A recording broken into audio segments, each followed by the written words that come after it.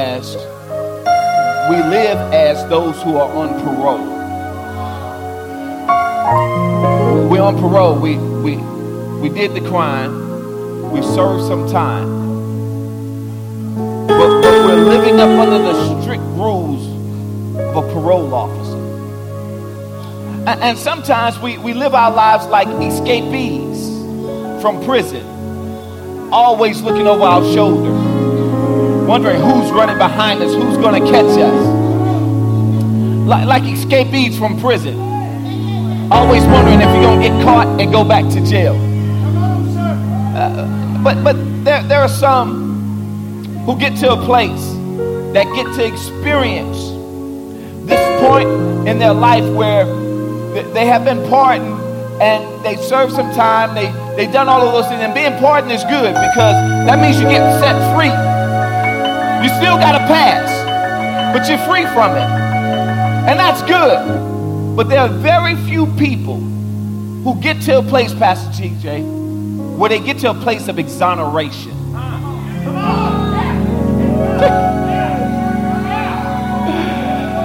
Oh, see, you don't understand the depth and the brevity of exoneration. That means I did the crime, I was charged for the crime, I did the time, but now I've been exonerated. Means that it's been washed out, clean. It ain't there no more but the blood. Not only covers it, but washes it away. So therefore it's no longer there.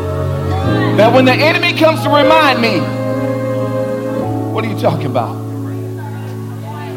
Well, you remember, what are you talking about?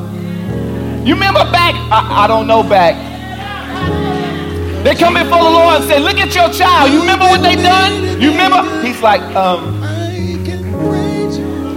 what are you talking about? I have taken their sins and thrown it into a sea of forgetfulness, never to remember it. Somebody shout no more. Somebody shout again, no more. Or you're going to shout again, no more. There's some exonerated people in the house. You're going to jump to your feet and go.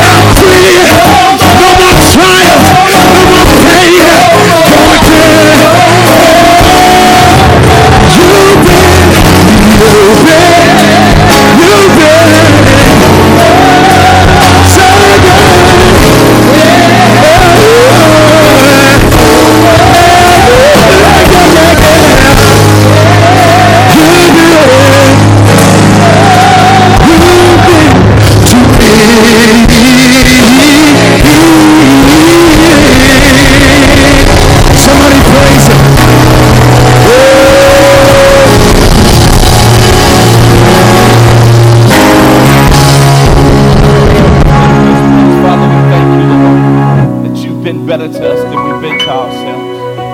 God, we love you, we thank you, and adore you.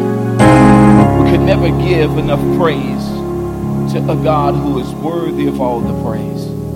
So, Father, we thank you in this moment that the judgment don't fit the crime. It's your mercy and your grace that's renewed afresh every day. We thank you today, God. We give you the glory. It's in Jesus' mighty name. Amen. Amen. Before you see this, slap high five with your neighbor. Say, I've been exonerated. I've been exonerated. Amen. Amen. Thank you, Jesus. Hallelujah. Bless the Lord. Can we give a hand clap for the worship as well? Hallelujah. You may take your seats in this place. I've been exonerated. Hallelujah. You ought to be shouting every day. I don't understand. I don't think you understand the price he paid to set you free. To free you. To free you. salvation was just a golden ticket to heaven. Hold on, you thought your salvation was just a ticket to get through the gates. No, your salvation is more than that. Your salvation is a restoration of who God intended you to be from the very start. So it's not just you going to the by and by and walking the streets of gold and hanging out, amen, worshiping with God all day long. No, your salvation is much, much more. He restores you and redeems you back to your rightful place. Amen. Oh, God. So some of you are just sitting into your salvation experience, and you're holding it just to a church experience. But when he restores you and redeems you, he sets you to a place of kingdom righteousness that goes beyond the church. So now you can go into the community and live a kingdom righteousness that brings about healing, deliverance, abundance, protection, provision, all of those things. He restores you back to your rightful place. Watch this. Oh, God, thank you, Holy Ghost. Jesus said, I came to seek and to save not who is lost, but that which was lost. So you thought Jesus came to seek and to save the lost person. He didn't come to seek and save the lost soul. He came to seek and to save that which was lost. Ask your neighbor what was lost. Ask your other neighbor what was lost. Ask me, say, what was lost? That's a good question. I'm glad you asked. He said, I came to seek and to save that which was lost. If you go back to Genesis, he tells man in Genesis that I have given you dominion and authority and power in the earth realm. And he says that I want to redeem you back to that place. And it was lost a long time ago. And I need to restore you back and redeem you back to your proper position. Watch this, because you're out of place. Because when you're placed back into your rightful place, then your salvation is magnified. That's where your salvation is now exponential, because you're back in your proper place. I taught in HBI this class the other day. There's three things. APP. There's an app for it, right? App. APP. God had apps before Apple did. Now watch. The first thing was man lost his authority in the garden. No longer did he have authority over the fish of the sea and the fowls of the air. You know, when Jesus came to the shoreline, he told Peter, cast your net on the right-hand side, and watch, a great haul of fish were caught. You know why? Because Jesus was able to speak to the fish. Because he had authority. His authority over the fish and the fowl of the air. He was able to speak to a fish and say, fish, I need you to go pick up a gold coin because we've got to pay some taxes. So when they went to go to the fish and pick up the fish had a gold coin. Why? Because he had authority over the fish. But that was lost. Somebody shout, that was lost. Then he watched this.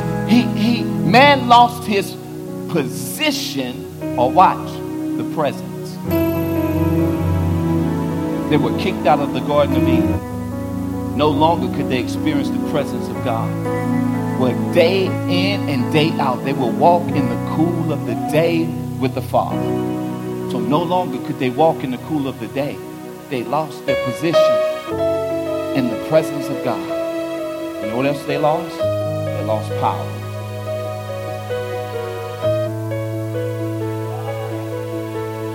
Lost the power. And if I had a voice, I would say it. I got the power.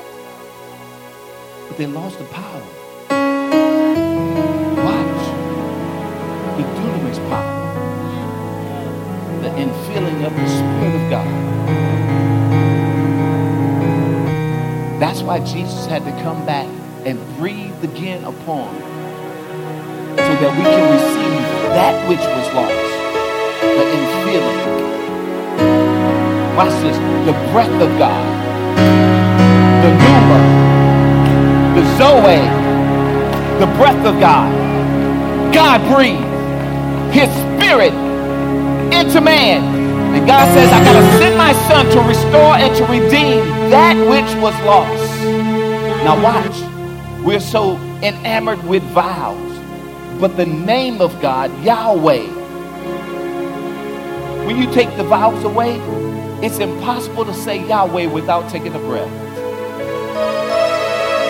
So watch. It is God's name. Yahweh. So every time you breathe, you're uttering the name of God. His name means breath. So even the atheist, when he goes, he's declaring the name of the Lord. When the Buddhists go, he's declaring the name of the Lord. When the Islam, the Muslims, they go, every time you breathe, you declare the name of the Father. Yahweh. I dare somebody to try to call his name without breathing. That's why the first thing you do when you come into this world and you take a breath as a baby, you declare God's name. And your last breath out of this world, you declare God's name. That's why every knee shall bow and somebody shout every tongue shall confess. Why? Because every time you go, you're declaring God's name. You're declaring God's name. We thank you, Yahweh, Elohim, El Shaddai. We thank you, Jehovah Nisi, Jehovah Jireh. You are the great I am. You are all that and much, much more. We declare your name not only in the heavenlies, but here on earth. And Father, we're redeemed and restored back to that place so that we can have the authority and the dominion to declare your name in the government, to declare your name in the city, to declare your name in our household, over our finances, over our bodies, over our minds, over our relationships. We declare Yahweh over it all. In Jesus' mighty name. Come on, one last time. Give the Lord a hand clap of praise. Hallelujah. Thank you, Jesus. Hallelujah. Let's go to work in the time that we have. Grab your Bibles all over the place. Grab your Bibles. Whether it's electronic or whether it's paperback. Amen. It reads the same. Hallelujah. Somebody hold your Bible or your electronic device in the air. Come on, hold it high. If you don't have your Bible or your phone with you, just place your hand over your heart. Because the Bible says the word has been etched upon the tablets of your heart. So watch this. You had the word before you even knew the word was the word. You came in here equipped with the word. God wrote his word on your heart. You came into existence with the word grafted upon you. So you may not have ever owned a Bible. You may have never turned to a Bible app.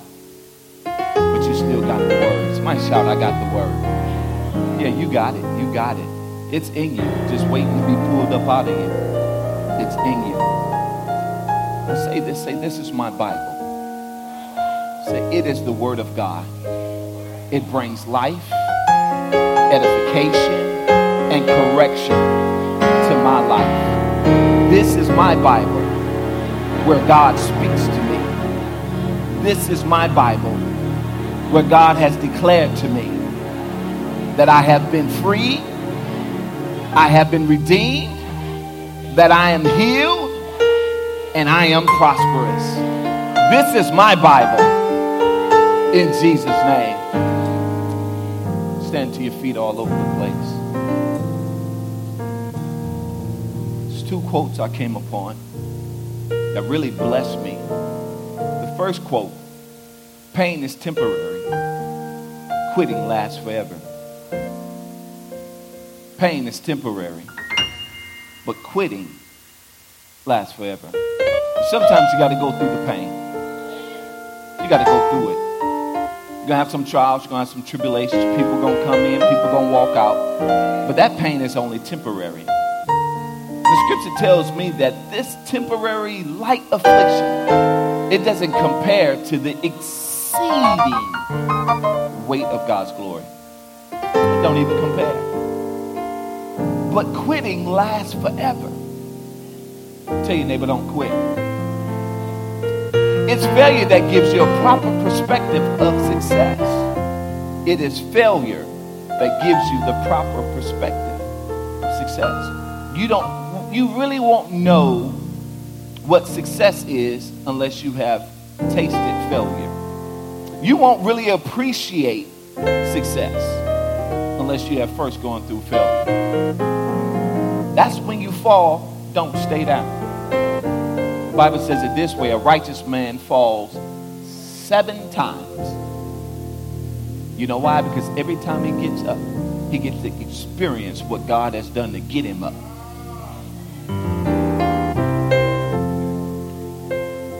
Thank you, Father. Acts chapter 22, verse 15. Hold your finger there. Then grab the book of Isaiah, chapter number 43.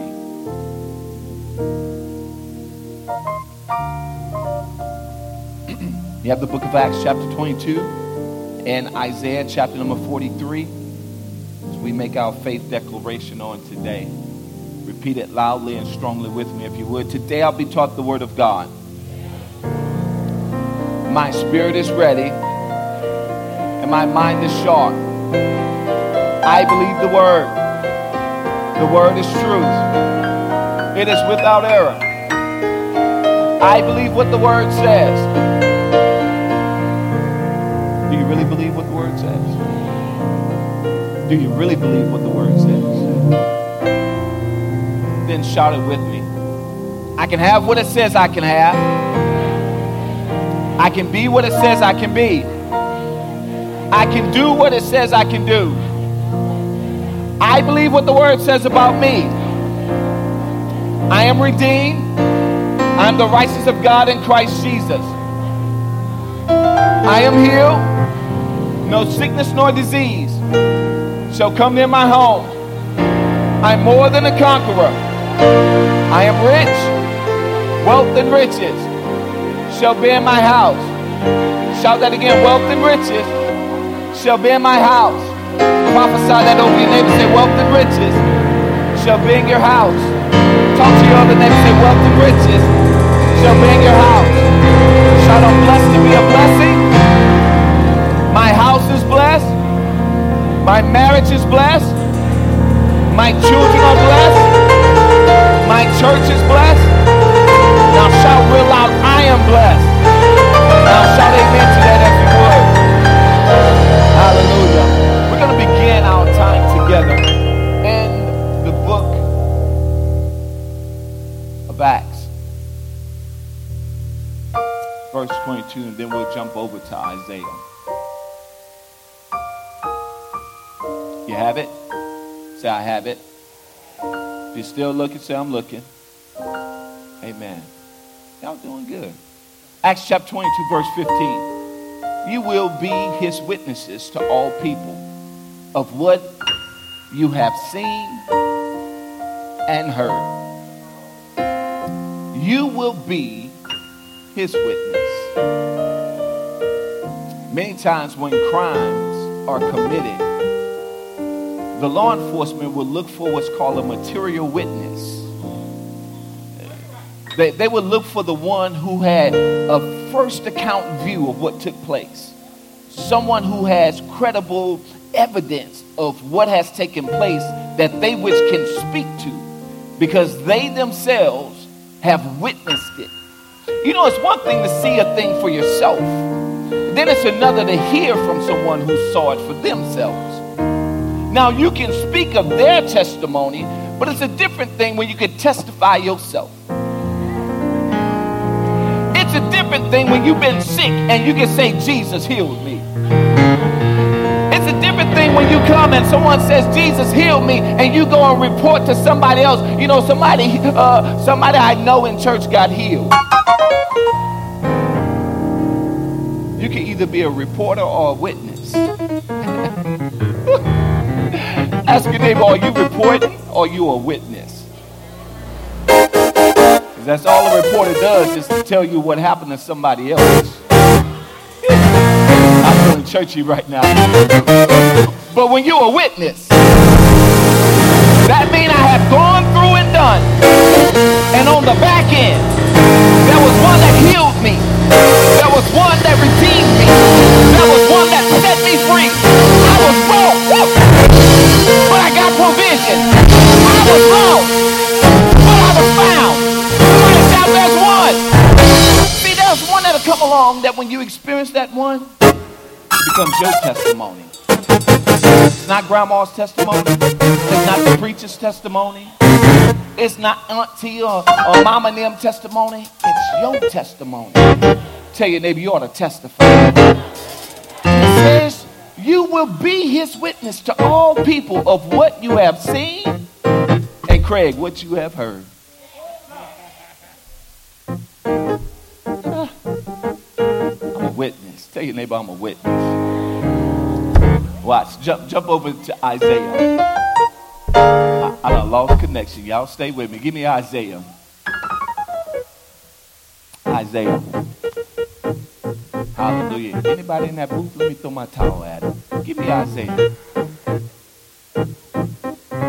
I guess I'm out to throw the towel. Somebody's back there? Amen. They're hiding from him. Give me Isaiah. Miko, you sitting right there. You can push the button. Amen. Next slide. Isaiah.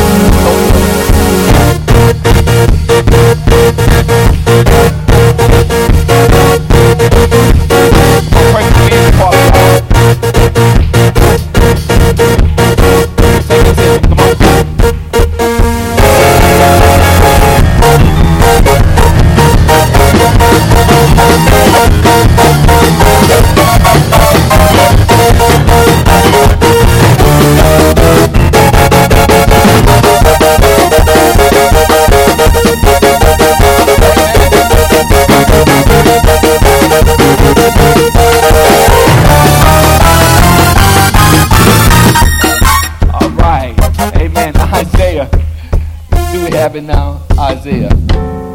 Thank you, Jesus. Y'all praying for the media department. Isaiah 43. Amen. Isaiah chapter number 43. Isaiah. So here it is. It says, you are my witnesses, declares the Lord, and my servant whom I have chosen, so that you may know and believe me and understand that I am he. Before me no God was formed, nor will there be one after me. Somebody shout, I'm his witness. Father, now in the name of Jesus, we declare in this place your great name above every name, and all that our eyes have seen and all that our ears have heard. God, we shall declare it from the mountaintop to all the nations. Father, we'll declare, oh God, that you are great and mighty God, of which there is no other like you, Father. We bless you and we thank you. It's in Jesus' mighty name we do pray. Somebody shout again, amen and amen. Before you see this, stop high five with your neighbor and say, I'm a witness. May we see you in the presence of the Lord. Hallelujah. Thank you, Jesus. I'm a witness. I'm a witness. I'm a witness. Thank you, Jesus. Napoleon Hill said this. He said, every adversity, every failure, every heartbreak carries with it the seed of equal or greater benefit. That every adverse thing that you will experience in life, it bears with it a seed, the seed of equal or greater benefit. That when you go through something in life, there is a byproduct that will benefit you from what you have gone through. Y'all better understand that. No matter what you go through in life, whether it's success or failure, within that bears a seed that will produce something in your life. So no matter what it is, that's why you ought to begin to praise God for what you go through, because it's working something greater on the inside of you. Failure could be a lesson if you're ready to learn. It could be a lesson if you're ready to learn. It is the fool that goes through issues in life and don't learn the lessons of the issues of life. Find themselves going around and around the same circle. You got me going in circles over and over again. Hit your head on the wall, come back around again, hit your head on the wall again. Stub that big toe on the same corner of the nightstand each and every time. Instead of you moving it 2 feet to the other side, you leave it there and stub your toe time and time again. So today, real briefly, I want to talk to you from this sermon series we've been in the midst of, from worship to warfare. We started, in addition to that, the crushing.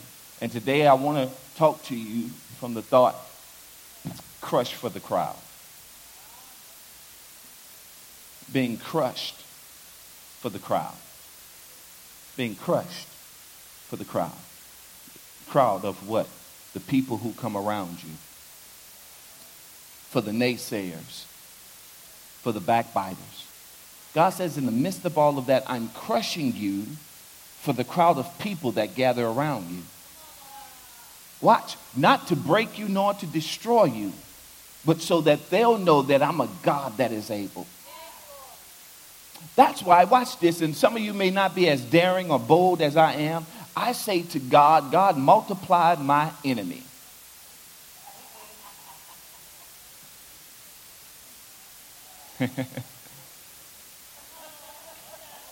Y'all ain't bold enough to pray them kind of prayers. Lord, I need more enemies. Because he prepares a table before me in the presence. So the more enemies I have, the bigger the presence.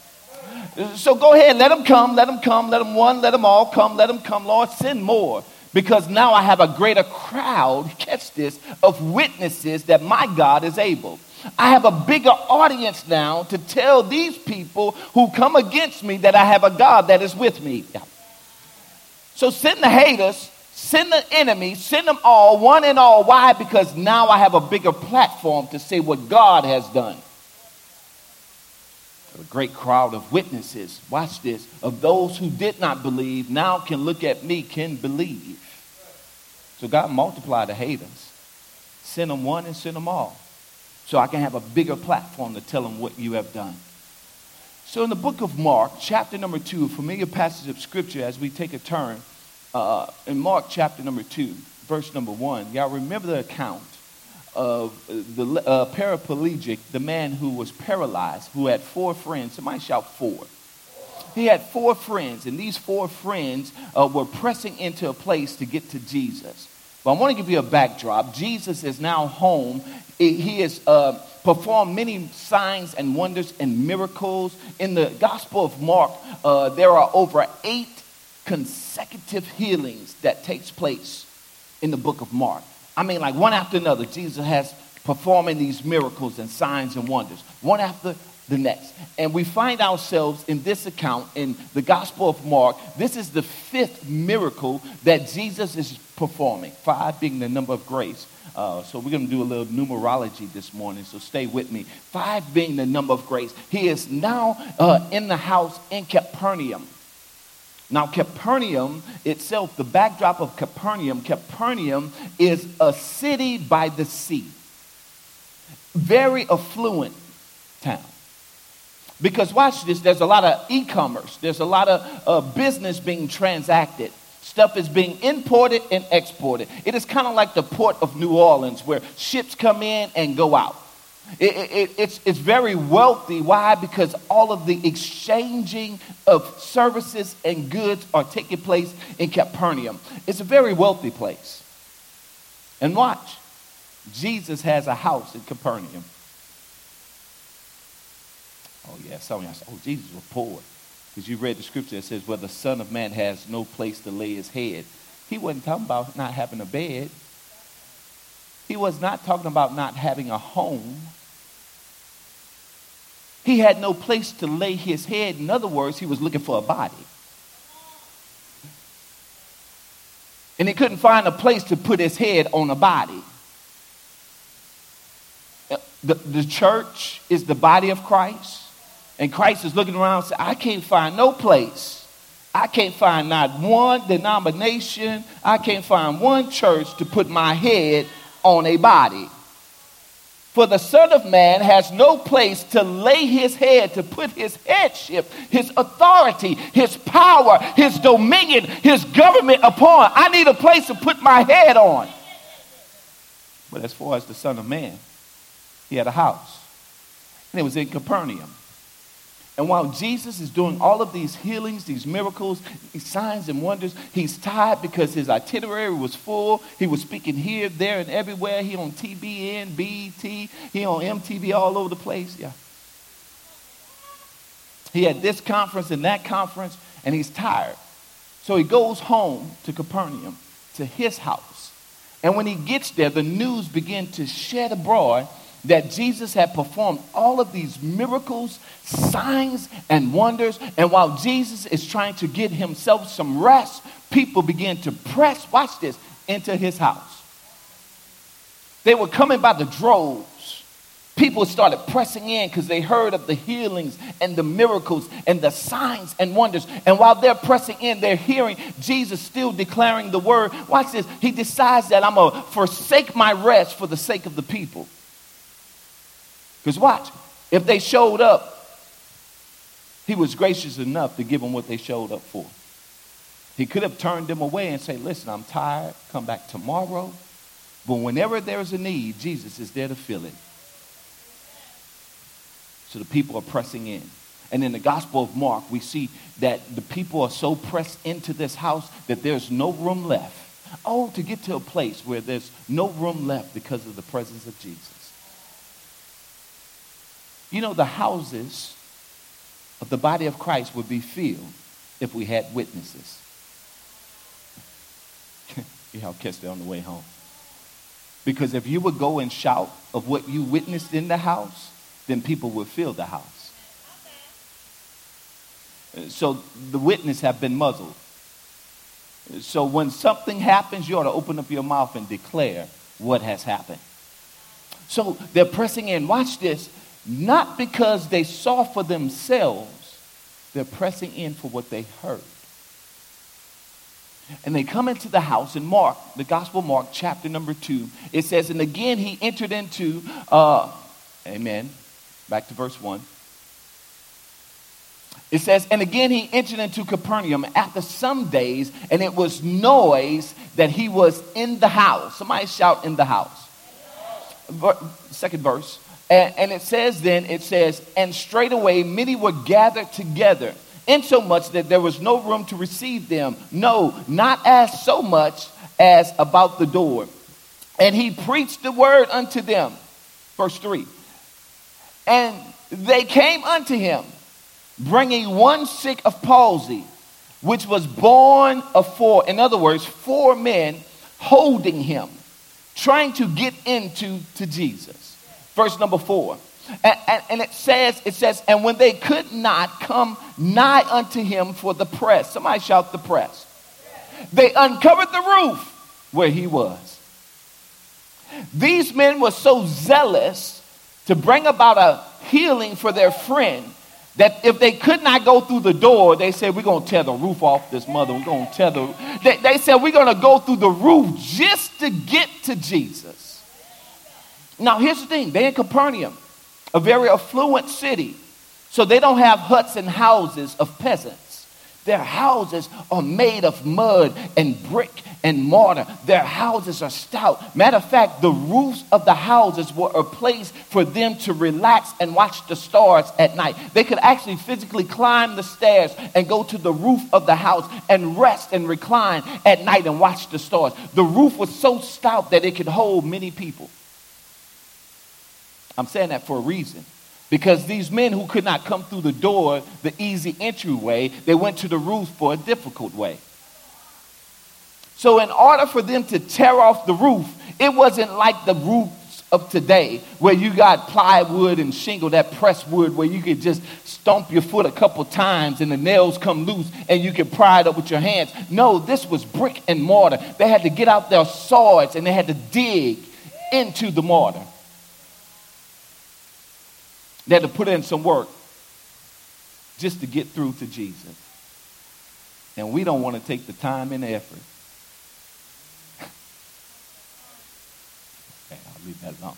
And when they could not come nigh unto him for the press, they uncovered the roof where he was, and when they had broken it up, they let down the bed wherein the sick of the palsy lay.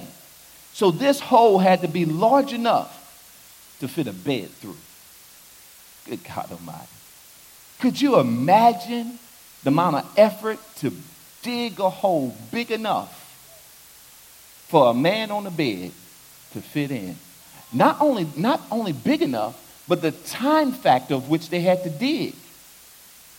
They had to work real rigorously in a short span of time to dig a hole. A large enough hole for a man to fit through. And they let down their friend. Verse number 5. And when Jesus, watch this, underline this in your Bible if you would. Jesus saw their faith. Oh, come on. Through the roof. Come on.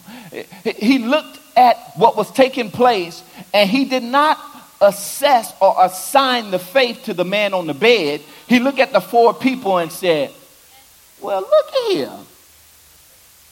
That's pretty amazing. They done dug a hole through my roof. They had enough faith to dig a hole in the roof just to see me. Before he could even assess or evaluate what's taking place of a man being on a bed, being sick, or his condition, he looked at the ones who broke a hole through the roof and said, man, that's some kind of faith there. Oh, wow. Y'all just dug a hole in the roof? I mean, y'all just broke through my roof. That's pretty amazing. And when he saw their faith, he said unto the sick of the palsy, son, thy sins be forgiven thee. You know it's important for you to have people around you who will tear the roof off for you. It's important to be around people who will be willing to go through the roof on your behalf. Let me speed through this. And so there are 4 principal characters. Somebody shout 4. 4 is the numeral, biblical number of 4. It is also the number of completeness. During the creation week, when God created the heavens and the earth, he created the moon, the stars, and the sun on the 4th day. It is the day of completion. It is the day where light came into the world, so now that the world can have light. Not just physical light, with the light of his presence and the light of his glory. So 4 is that number of completion. Somebody shout completion. So 4 principal characters. Number 1, the first principal character in this text is the 4 friends that Jesus looks at and see their faith. The second principal character in this text is the paraplegic himself. The paralytic himself. And then the third is Jesus. So when you read this text, there are 4 entrance points that we need to focus on. The 4 men, the paralyzed man of palsy, the one of palsy, Jesus, and watch this, the last one, the crowd. All of this is taking place in front of people. And all the people who showed up didn't show up to see Jesus. They showed up to ridicule him. They showed up to find dirt on Jesus. And guess who those people are? The Sadducees and the Pharisees. And if you don't know who the Pharisees and the Sadducees are, they were sad, you see, because they knew the word, but they didn't know the one who wrote the word. They were the preachers and the teachers and the scholars. They were the theologians of the time. They were the ones who studied the law of Moses, and they tried to adhere everyone to the strict law of Moses, but they didn't know the grace of God. They didn't understand the mercy of God, and they wanted people to live by the law. So they showed up at the house too. You know what that tells me? There are going to be some people who show up in the church. Not everybody come for Jesus. And they come to see what the pastor tennis shoes look like. What kind of car he driving. What's on his wrist? Is he rocking a Rollie? Or he got a Gucci belt on or Versace. People show up for various reasons. Watch this. To try to discredit the witness. So everybody showed up wasn't there to receive of Jesus, but they were there but they were witnesses, nevertheless. Because what they're about to witness is something miraculous. This man lowers from the bed, and Jesus says, son, your sins are forgiven. Watch, he didn't say, son, you are healed. He said, son, your sins are forgiven. And the Pharisees and the Sadducees begin to think in their minds, who is this man that speaks such blasphemy that he is the one to be able to forgive sins? See, in their time, whenever there was one that was sick, whether they were blind or deaf, they believed in their culture it was because of the sin that this has come upon them. They believe because of sin, that sickness came upon them. So Jesus speaks in their terms, in their dialect. He says, your sins are forgiven. Because he knew who was in the room. Tell your neighbor, he knows who's in the room. Oh, yeah, that's where Santa Claus comes from. He's checking his list, naughty for those who are naughty and those who are nice. Checking it twice. He knows who's in the room. He knows your sin, whether it's evident or not. He knows who's in the room. He knows who came for the right reasons and the wrong reason. He knows who's in the room. And so they're witnesses, and they're witnesses in the room. Bring me up to Mark, the next scripture. It says in Mark chapter 2, verse number 6. But there were certain of the scribes sitting there and reasoning in their hearts. Now watch, they didn't say nothing with their mouths, but their hearts are speaking. Why doth this man thus speak blasphemies? Who can forgive sins but God only? Verse number 8. I hasten to a close. And immediately when Jesus perceived in his spirit that they so reasoned within themselves, he said unto them, why reason ye these things in your hearts? Tell your neighbor, he knows what's in your heart. And he says this, whether it is easier to say to the sick of the palsy, thy sins be forgiven thee, or to say, arise and take up your bed and walk. Which is easier? Which one you want me to say? Your sins are forgiven? Or rise up and walk? But that ye may know that the Son of Man, watch this, has power on earth to forgive sins. Now, you have to underline, if you would, the Son of Man has power. Circle the words, or the words, on earth. See, God has given you power to be a witness. And it's very specific in this text. He says, not the Son of God, but the Son of Man. Y'all missed it. He didn't say, me as the Son of God has the power to forgive sins on earth, but the Son of Man.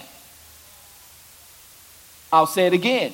He didn't say the Son of God has power on earth, but the Son of Man has power.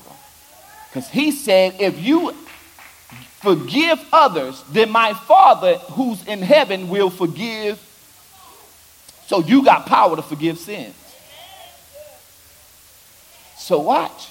If there's a sick person, you can speak to the sickness and say, your sickness is forgiven. Oh, y'all. Because sickness is a sin, but not a sin of omission or commission. And it's not a sin that you do. It's a sin against your body. Because sickness has no legal right or access to your body. So you can say to your body, your sins are forgiven. Because you got power. Somebody shout, I got power. And he says this, he says, the Son of Man had power on earth to forgive sins. And he says, he said to the sick of palsy, he said unto thee, arise and take up thy mat, thy bed. Why? Because he was in operation of the power that he has. Watch this, not in heaven, but on earth. He's operating in this authority that he has, not in heaven, but on earth. Why? Because the app has been restored. Yeah. His authority, the power, and the presence has been restored. So he was able to operate in the power. But that ye may know, here it is, the witness, that the Son of Man has power on earth to forgive sins. And he said to the sick of the palsy, he said unto thee, take up thy bed and walk. And go thy way into thy own house. And fix my roof too while you're at it.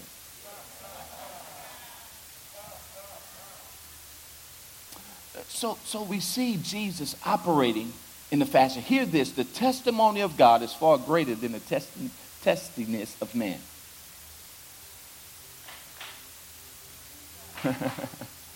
The testimony of God is far greater than the testiness of man. They were coming there to be testy, but his testimony is far greater. I want to take a turn just for a second. Y'all remember Job? In Job chapter number 1 and chapter number 2, Satan is going to and fro from the heaven to the earth, and he shows up with the angels, and God asks Satan, he says, Satan, where have you been? He says, I've been going around to and fro from the earth. And God stops and he begins to testify. You know what his testimony is? Have you considered my servant Job? There is none like him. God begins to testify of Job. Question for you today, beloved, as I close. Can you or are you be the testimony of God? Can God testify about you? Can God look down on earth and begin to declare to the heavenlies and all of your enemies around you, there's my servant Keith Reshaw. There is none like him. He is righteous in all of his ways. He is giving. He is forgiving. He is gracious. He is all of these things. Can God testify about you? Because the crushing that you go through is the crowning moment of God's glory. That crushing that you go through is the crowning moment of God, that God can begin to now testify of the goodness that he has bestowed upon your life.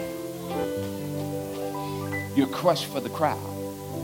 Why? To build a testimony so that when people come your way, you can tell them what God has done to you and for you and through you. You're crushed for the crowd. God is building a resume. Woo!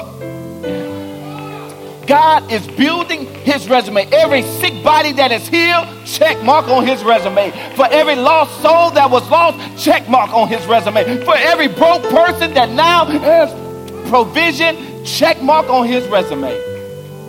He's building a resume before a great crowd of witnesses of everything he's able to do. Would you stand to your feet today? Here's another crowning moment of God's glory, of how he can heal, set free, and deliver. How he's able to redeem, restore, and renew. How he can redeem your marriage. Watch this. He can redeem your name. Some of us, our names have been in the mouths of others as mud. My God. They ain't got nothing good to say about you. Every time your name is mentioned, ain't nothing but negativity. But it's a crushing of how he can redeem your name. Now your name is being spoken in rooms that you're not even present. And watch this. They ain't got nothing but good things to say. Every time they go to say, you know, that old rascal, that old no good thing. Man, God is so good to him. Before they begin to look at your record and all the things you've done, they be like, Lord, he is so amazing. He'll redeem your name. Those same family members who talk about you are now celebrating you. He'll redeem your name. That's what God is able to do. Why? Because the crushing and the witness of the crowds speaks of God's glory. Father, now in the name of Jesus, we thank you for the crushing, for it's building a great crowd of witnesses of your glory. God, we love you and we thank you for what you have done. And Father, now as we stand here as a crowd of witnesses, let there be one, God, that will come. If you're here today, you don't know Jesus in the pardon of your sins, or maybe you're backslidden, but today you want to get it right. This moment is for you. This is God's Eptham. This is his crowning moment. When someone comes from darkness to marvelous light, when someone comes to the saving grace and the knowledge of his son Jesus. This is God's crowning moment. This is his crown jewel when souls are saved. If that's you today, maybe you're backslidden and you want to get it right. If that's you, would you lift your hand? Today you want to make sure you get it right with the Father. I see you, sir. I see you. Are there any others today who would say, today is the day I got to get it right? Got to get it right. Any others? Any others? Being redeemed today from the past sins, even the current ones. If that's you today, lift your hand. Father, we thank you. We give you glory. If you're here today, you don't have a church home. This is your moment as well to connect with what God is doing here. If that's you today, you felt the Spirit of God speaking to you, drawing you. If that's you, even online, you can text the word join to the number that's on the screen. If you want to give your life to Christ, you can hashtag in the box below as well. If that's you, looking to join. If that's you today, lift your hand. Thank you, Father. God, we bless you. And God, we give you glory. It's in Jesus' mighty name. For those of you who lifted your hand, you'll be handed a white card. Fill that card out in its entirety. For those of you online, one of our prayer warriors and intercessors will be in contact with you if you made a decision. Hashtag I say yes in the box below if you're giving your life to Christ online. Father, now in the name of Jesus, we thank you for all that our eyes have seen and all that our ears have heard. We've seen souls get saved today, God. Father, I believe today too, Father, healing is manifesting in the life of your people. As they walked in one way, they shall walk out another. They came in with pain riddling in their body. But Father, they're walking out with health and wholeness and strength. Father, there are those, Father, now, Father, that are pains and aches in the joints of their feet today, oh God. We thank you for healing now in their ankles. Strengthen now, Father, in the name of Jesus. There are those who came in, God, with migraine headaches, Father, sinus headaches, God. You're healing them now in the name of Jesus. They came in with it, but they're leaving out without it, God. It's at the altar, God. We thank you now, God. We thank you. There are those who came bound in their minds who have been set free today. Held hostage and shackled by their past and all that they have gone through and all that they have done. But today, oh God, they're set free in the mighty name of Jesus. God, we give you glory. And God, we give you praise. It's in Jesus' mighty name we do pray. Somebody shout amen. Shout again, amen. Would you give God some glory? On your way out today, for those of you who are unfamiliar with Kingdom Ambassadors Leadership Academy, you can stop in the foyer, sign up today. It's an amazing opportunity for you to be transformed in the foyer. For the rest of you, please exit out the side doors, my left and your right, if you would, for our first, second time, maybe third time guests. I would love to shake your hand, meet you, and greet you. I'll be on the left side, your right, through those doors. God bless you and keep you is my prayer in Jesus' name. Amen.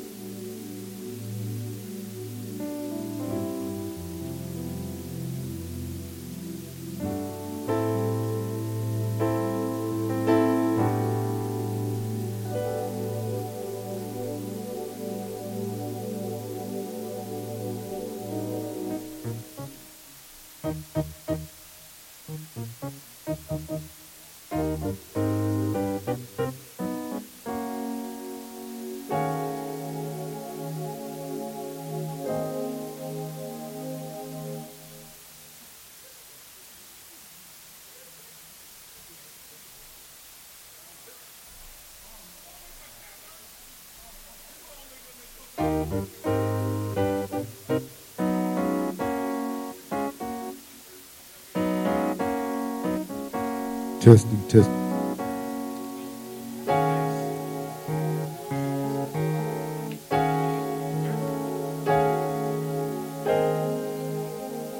Hallelujah. Hallelujah.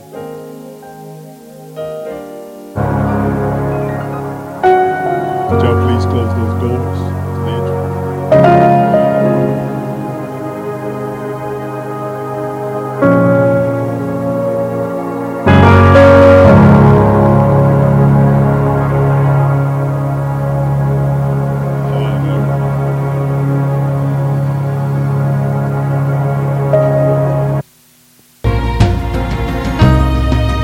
Hallelujah.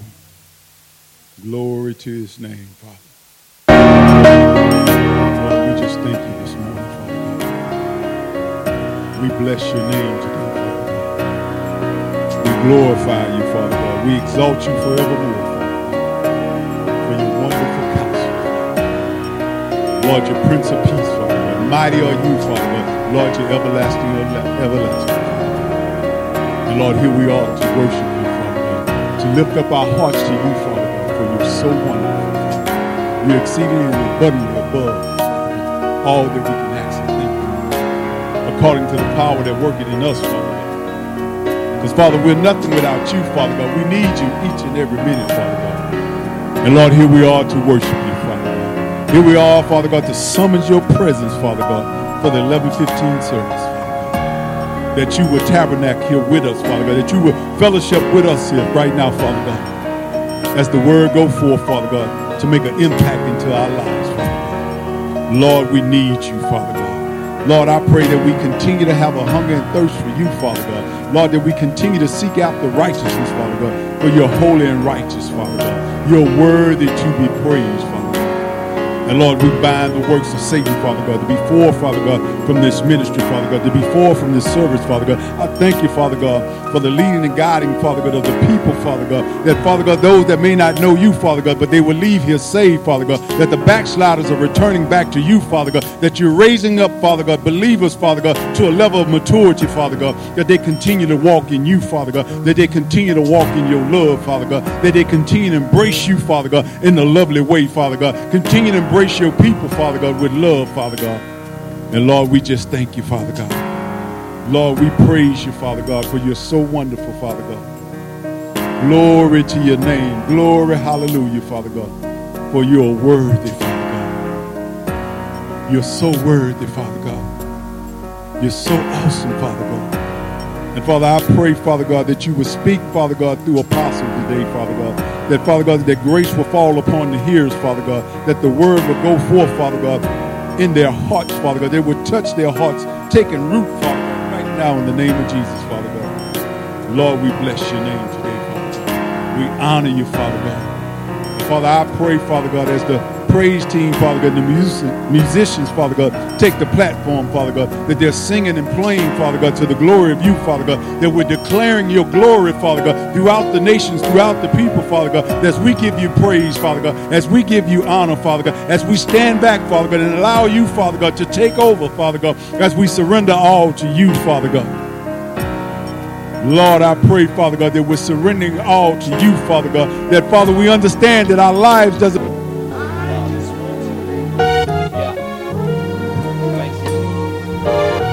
I just want to thank.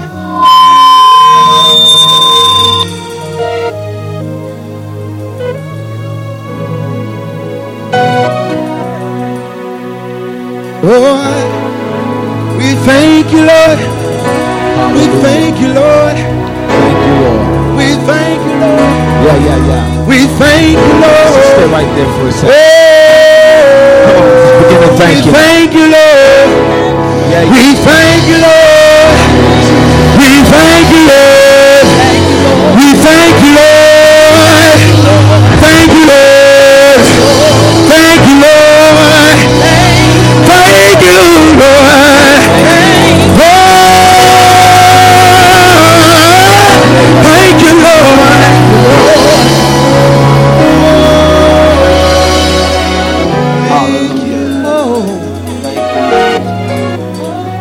on, lift your hands all over the place. Father, we thank you in all things. All that you have done and all that you shall continue to do. We thank you. We thank you, oh God, for moving in our families, restoration in relationships. We thank you in advance, God, for healing of our souls. We thank you in advance. Thank you for peace of mind. Thank you for healing for our bodies in advance. Thank you for making a way where there seemed to be no way, God. We thank you. We thank you for hedge protection and the covering around our family. God, we thank you. Thank you in advance, God. We put our praise on it as a layaway payment, God, for what's to come. We thank you in advance, God. Say thank you. Thank you,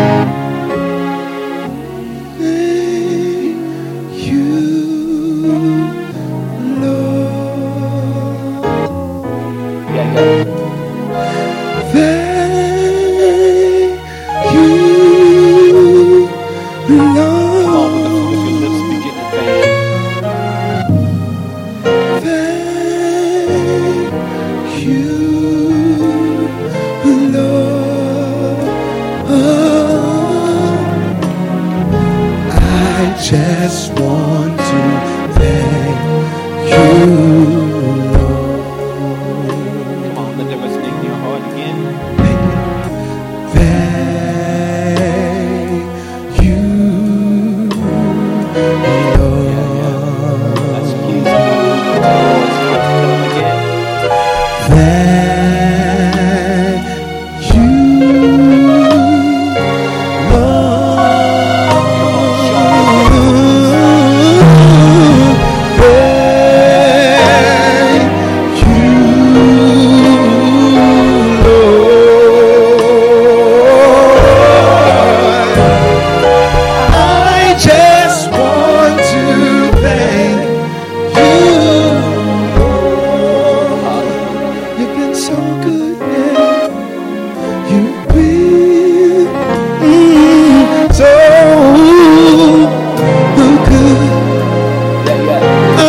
testimony, Lord, you've been so.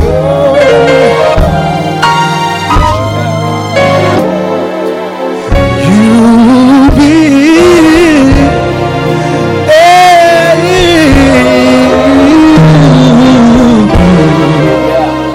I just want to thank you, Lord. I just want to.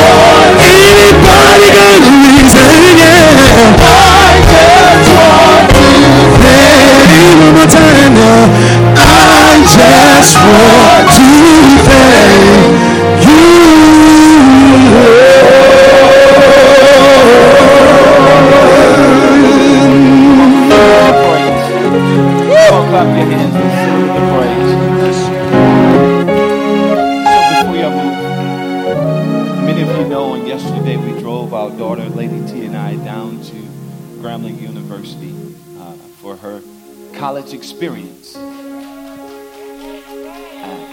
And as we dropped off, there were hundreds and hundreds of young adults making their way into and entering into this new young adult life.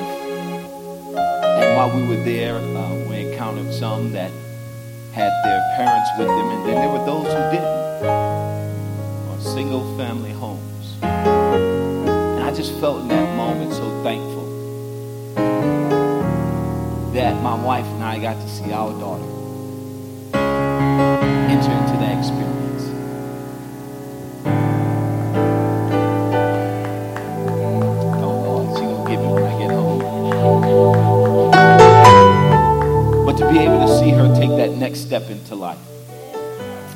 thankful.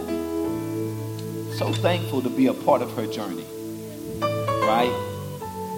I mean, God only loaned us his children.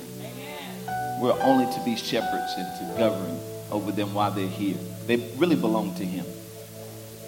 And so I am so grateful today as we have ushered her into her young adult life to be able to go on to do all that God has called her to be. So that song, when you begin to sing that song about thanking God, I just felt so thankful. So many other things to be thankful to be here with y'all today, to watch and see how God's going to move in your life. Thankful to be a part of your journey, to see how God is going to transform and change your life. I'm just thankful. Amen. Father, we thank you again for what you're going to do even in this time that we have together. We're thankful, God, that we get to come into your presence and experience your presence. We're thankful. We're thankful. Lord, we're thankful. More importantly, we're thankful for the sacrifice that you made, giving your only begotten Son, that made a way unto eternal life and salvation in you. We're thankful, Lord. And God, we give you the glory, the honor, and the praise. In Jesus' mighty name. Amen. I said amen. I said amen. Clap your hands. Give God some praise if you would. Clap your hands for the worship. Clap your hands for all of those online today here in the sanctuary. Clap for them. Let them hear you on today. You may be seated in the presence of the Lord. Amen. We thank God for each of you being here today. For my sake and my sake only, if you're here for the first, second, or even third time, we like to say it this way, reoccurring time. What do we mean by reoccurring? You have come time and time again, but you have yet to make a decision to make Elevate Church your place of worship, your church home. If that's you today, if you've been coming more than 3 times, but you have yet to make a commitment, or if this is your first or even second time, just do me a favor, slip your hand in there and wave at me. Amen. Amen. Amen. Yeah, what's going on? I like that little fit, Pop. Come on, Dr. Brown. Is that a jacket or a shirt? All right. Amen. I see you. I see you. Amen. Welcome, welcome, welcome. We'd like to welcome you like this at Elevate Church. Elevate! That was kind of a little bit on the low side. Elevate! A little more energy for your neighbor. Elevate! Okay, there we go. Amen. Just hope you're awake. Amen. Praise the Lord. Let's jump into this thing. A couple of things before we get started on today. As you saw in the announcement, we still have our Kingdom Ambassador Leadership Academy registration open. Amen. Come on, Ambassador Alexis Aldwin. Amen. Our Kingdom Ambassador Leadership Academy has transformed and changed lives now by the hundreds, because right now our enrollment has jumped to 90 plus people who have enrolled for this Kayla 2.0. So we thank God for those who have already enrolled for Kingdom Ambassadors Leadership Academy. The first thing you think about when you think about leadership is you think about a position or a title. When a person says about, hey, I need you to enroll in leadership, you think first thing is, I don't want to do nothing in church. I don't want to be a leader. I don't want that responsibility. But leadership, hey, daughter, how are you? I saw you, but I didn't see you. Amen. It's good seeing you. Amen. So leadership is not about a position or it's about a title, right? That's the first thing we think about. Is that, man, I got to be in a position. I got to, answer to people and accountability and all of those things. But leadership is not about a position. Leadership is a posture of your heart. It is the way you walk and you carry yourself. Leadership is about that core component of your life that you get to impart into others. That's leadership. Because if you're not leaving something with somebody after you have encountered them, then you really don't have the essence of leadership. But every time that you encounter somebody, you should be leaving something with them. That's leadership. What can I give you of me that'll make a change and a difference in your life?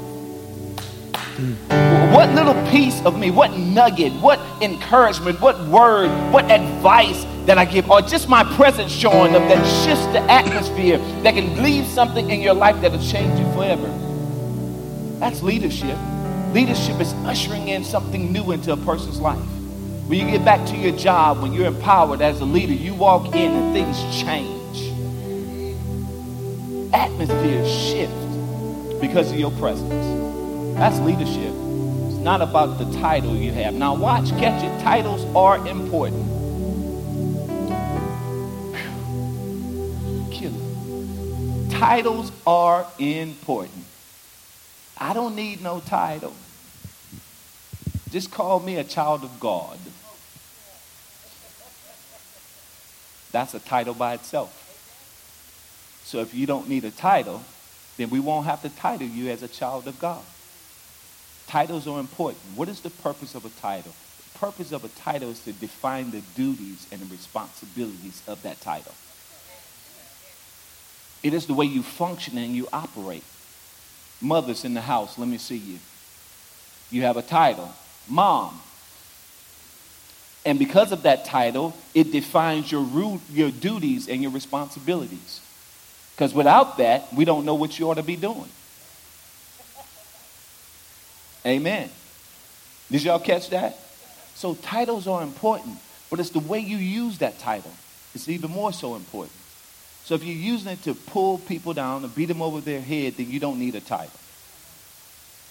And if you're only trying to get a title just so you can have power and authority over another, then you definitely don't need a title. Amen. So those things are important. So for those of you who have an interest in signing up for Kingdom Ambassador Leadership Academy, we have ambassadors all over this place who have graduated. Matter of fact, let me see my Kingdom ambassadors stand to their feet right now for those of you who have, amen, graduated from Kingdom. Look around, look around. Oh, look, they're running through the door. Amen. Amen. Amen. So we graduated 63 people from Kingdom Ambassador Leadership Academy. Now we have enrolled 90 people in the Kingdom Ambassador. Let's give the Lord a hand clap of praise. We have people who have signed up all the way from New York to Idaho, West Virginia, Mississippi, all over the place. They're signing up. It's a hybrid program, online as well as in person, even though we encourage everybody to be here in person because the anointing flows heavily in the building. Amen. Let's go to work on today. Grab your Bibles all over the place. Amen. As we grab the word, stand to your feet. We're going to go to the book of Acts, chapter number 22, as well as Isaiah, chapter number 43.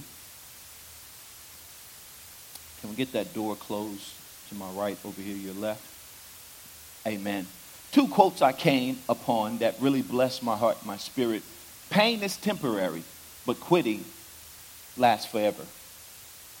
Pain is temporary, but quitting lasts forever. There's some things you're going to have to go through in life, some pain that you're going to endure in life, but tell your neighbor, don't quit. Don't stop, don't quit. If you're going through something right now, go all the way through it so you can get to the other side.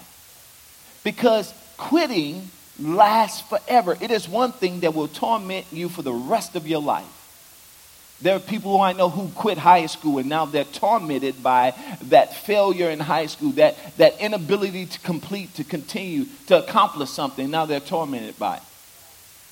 It's that thing that will kind of hamper you in life because you are held captive by quitting.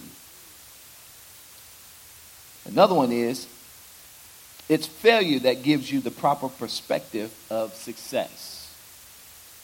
Failure would help you really appreciate success. So let's go to work on today. But before we do, we're going to find ourselves in Acts chapter 22, in the book of Isaiah chapter 43. We're going to make our faith declaration on today. So say it loud and strongly if you would with me. Would you say, today I'll be taught the word of God? My spirit is ready. And my mind is sharp. I believe the word. The word is truth. It is without error. I believe what the word says. I can have what it says I can have. I can do what it says I can do. I can be what it says I can be. I believe what the word says about me. I am redeemed. I'm the righteousness of God in Christ Jesus. I am healed. No sickness nor disease shall come near my home. I'm more than a conqueror. I am rich. Wealth and riches shall be in my house. Come on, bless your neighbor right fast. Say, wealth and riches shall be in your house. Prophesy that over your other neighbor. Say, wealth and riches shall be in your house. Shout, I'm blessed to be a blessing. My house is blessed. My marriage is blessed. My children are blessed. My church is blessed. Shout, I'm blessed. Now say amen if you would. And amen and amen. Acts chapter number 22 is where we'll begin. And then we'll jump over to Isaiah. In the book of Acts chapter number 22, the word of the Lord declared to us is, you will be his witnesses to all people. You will be his witness to all people of what you have seen and heard. You will be his witness to what you have seen and what you have heard. There are some things God is going to show you, some things that God is going to say to you, that you will be a witness of these things to all people. You got to catch a hold of that. Is that God wants to show you some things, and he wants to say some things to you so that you can be a witness. When a crime is committed, the legal team looks for a material witness. That is one who has evidence, not of what they have heard, not by hearsay, but what they have seen for themselves. Not a testimony of somebody else, because it's easy to share somebody else's testimony. It's easy to say what God did for somebody else. But baby, when you have an encounter with God for yourself, when he's done something for you, boy, you ought to open up your mouth. Matter of fact, let's take 30 seconds and testify to the atmosphere of what God has done. Come on, open up your mouth and shout glory. You got to have your own testimony. And God says, I want you to witness the things you have seen and the things that are heard. I want you to testify. Take your neighbor, testify.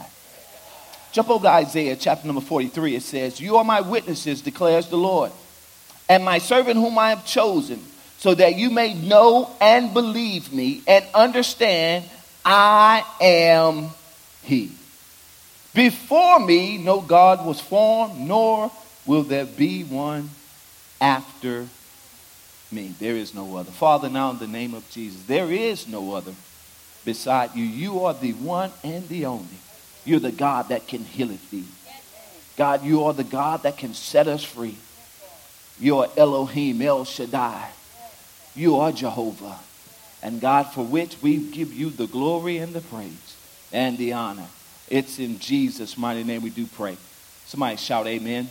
And amen. You may be seated in the presence of the Lord.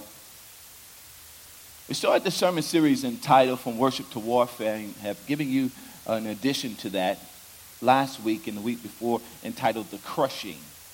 The Crushing. How many of you were here for the crushing, the start of the crushing? The crushing is part of the process that God takes you through, because what's on the inside of you, God wants to get to. So in order to get to the good part that's in you, God has to crush the outer you. And some of us are going through the pressure of life, and we're feeling the pressure to the point where we're being crushed. And it's only God who says that I need to get to the good part in you. So you're going through what you're going through right now because there's something greater on the inside of you. Something greater. Why? Because on the inside of you is something so great that once it's exposed, it's going to testify to those around you of my goodness. God is looking for you to be a testimony. Tell your neighbor, God is looking for you to testify. In 2 Corinthians, we gave you the scripture on last week. It says, for our light afflictions, our momentary troubles, achieving for us an eternal weight of glory that far outweighs them all. That the light thing that you're going through now, God says what you're going through, it does not compare, nor can it compare to what's to come. Can't compare. I don't care what it is you go through. There is something greater on the other side. Always. There's something greater on the other side. And of which when we come through, we ought to have a testimony that testify of the God that brought us through. Can you say amen to that? Hear this. Napoleon Hill said this: every adversity, every failure, every heartache carries with it the seed of an equal or greater benefit. Let me break that down for you. Everything you go through in life has something far greater on the inside of it. If you see an apple seed, that apple seed has something far greater than the seed itself on the inside of it. Okay. You see that one apple seed, and in that apple seed, there's something far greater than the seed itself. If you take that apple seed and you plant it in the ground, you won't get one apple.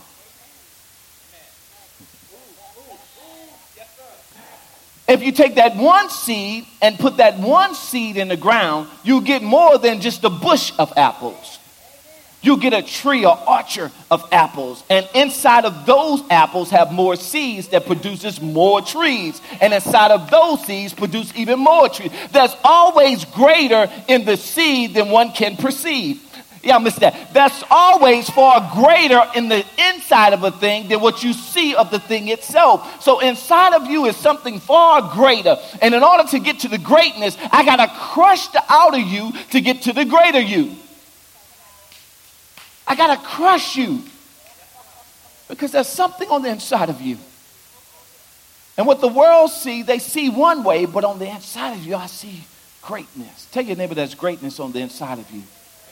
It's greatness. It's bigger than where you came from. It's bigger than your bloodline. It's bigger than your legacy, your inheritance. It's far bigger than you. Oh, you one of them Reshore boys. You know, ain't nothing never came out of them Reshore folk. That's bigger. That's bigger in you. So I don't care what family you belong to. I don't care what your last name is. I don't care what hood, what set you claiming. There's greater on the inside of you. And God says the only way I can get to the greatness is to crush you. It's to crush you. And sometimes that may come in the form of fashion of people leaving you.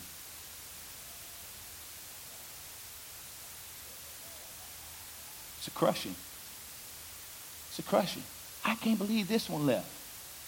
Crushing it. God says, I needed them to go. Because they were hindering your growth. I needed them to step out of the picture because I'm painting a more beautiful picture. Hallelujah. Just go ahead and crop them out the picture. No, don't do that. Don't do that. Amen. So every adversity, every failure, every heartache carries in it the seed of equal or greater benefit. So let's go. In this sermon series, I want to talk to you on today from the topic, the crushed for the crowd. Because what God wants to do through your life is he wants to crush you for the crowd. What do you mean, Apostle, crushed for the crowd?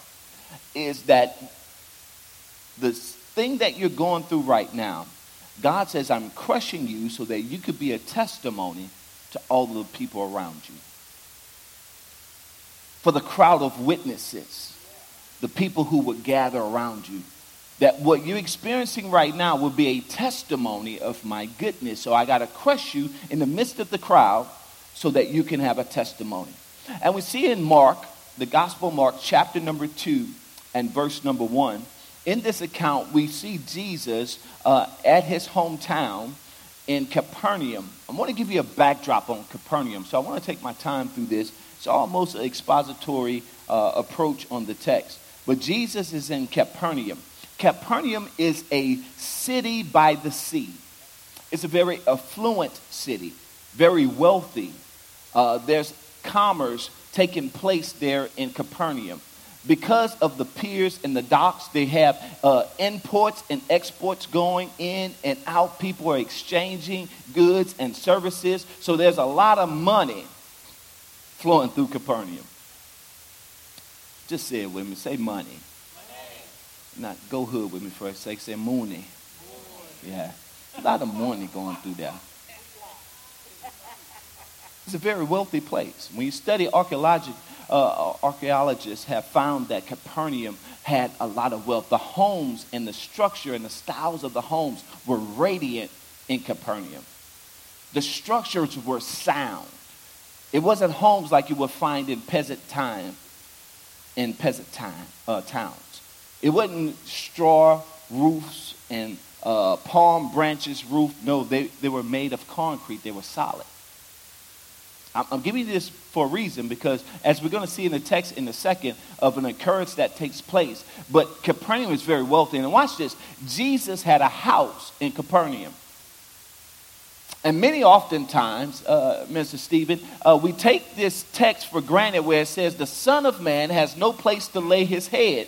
So we think that Jesus was impoverished and that he didn't have money. Somebody shout money. Okay. We think that Jesus didn't even have a house. But the text that you'll see in a second, Jesus had a home, and his house was in Capernaum. So when you hear that text that says, and the Son of Man has no place to lay his head, it wasn't talking about Jesus not having a place to live. It was talking about a place to put his headship. Oh, yeah, okay. It was Jesus saying the Son of Man have no place to lay his head. He was looking for a body to connect his head to. And the text tells us that Jesus is looking for a body. What kind of body? The church body. Look at your neighbor and say, you are the body. Look at your neighbor and say, you are the body. And he says the Son of Man have no place to lay his head. He is looking for a body that he can put his head on. And he tells the disciples, oh, wait a minute. The Son of Man have no place to lay his head. I have no church. I have no denomination. I'm looking for a people who believe in me. And I want to put my headship, my lordship on top of them, but I can't find nobody. He's looking for a body. So Jesus has a home, and it's in Capernaum. So we go to the text now with that in mind in Mark chapter 2. Somebody shall prove it. Okay, Mark chapter number 2, verse number 1.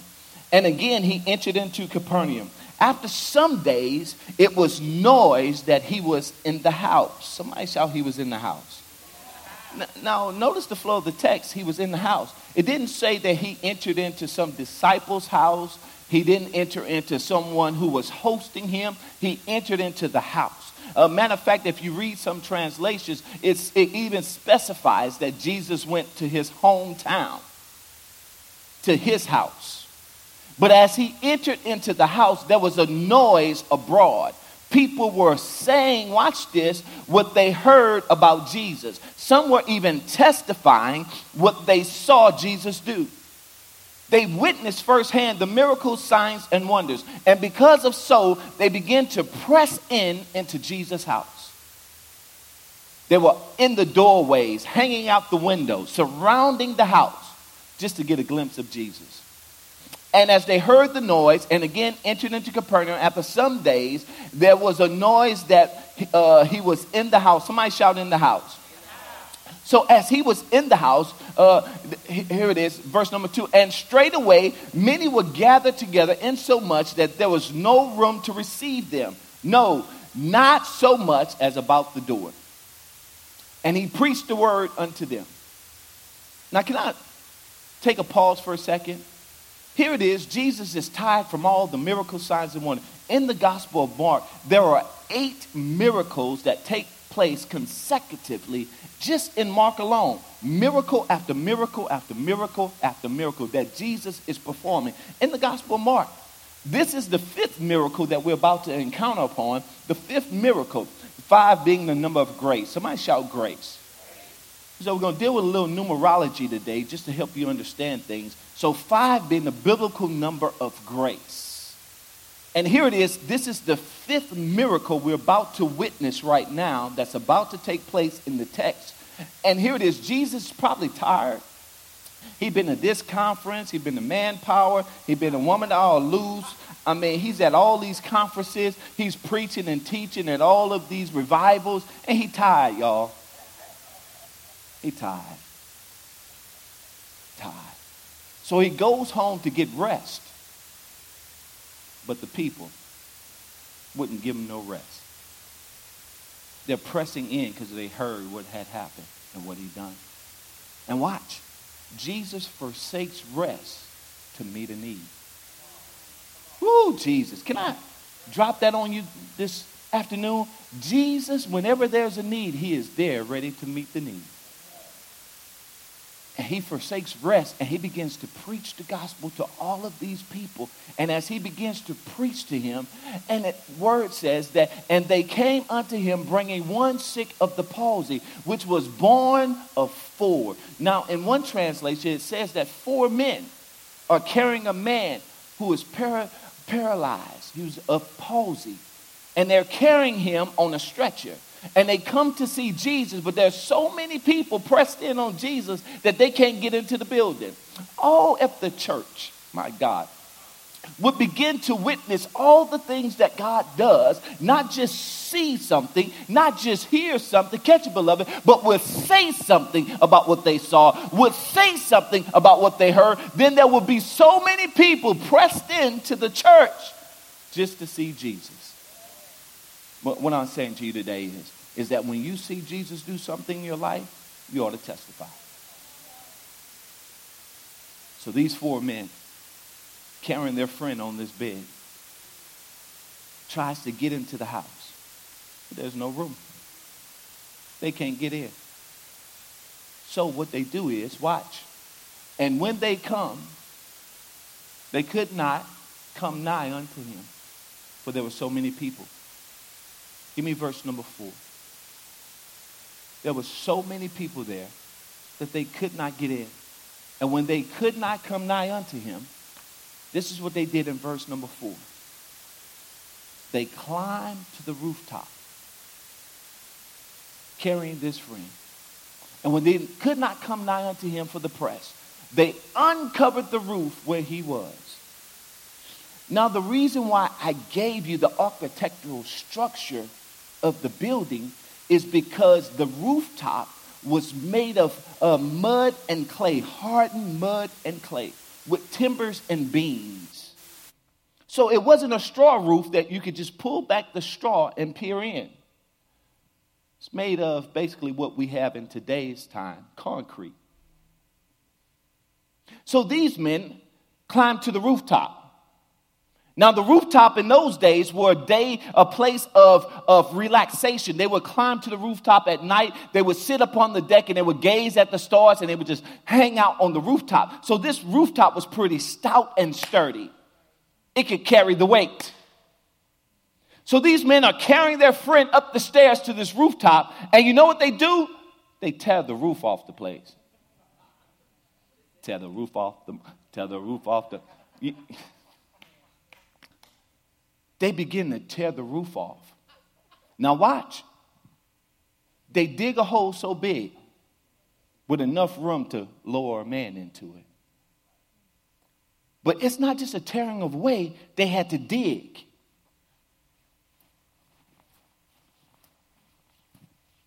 To get through the roof.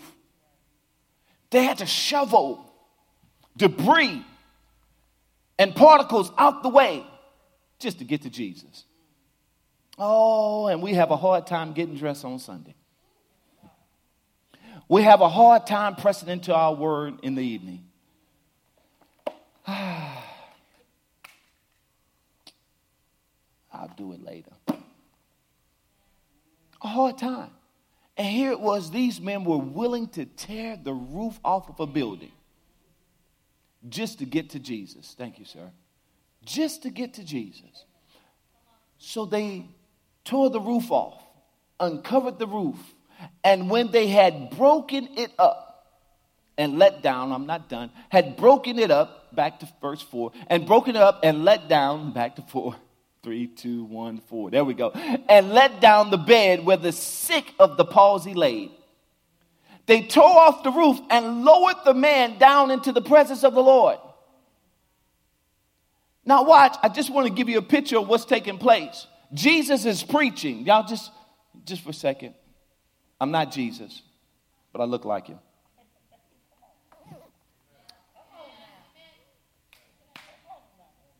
Look at your neighbor and say, you look like him too. Yeah, you were formed and fashioned in his image and his likeness. So just imagine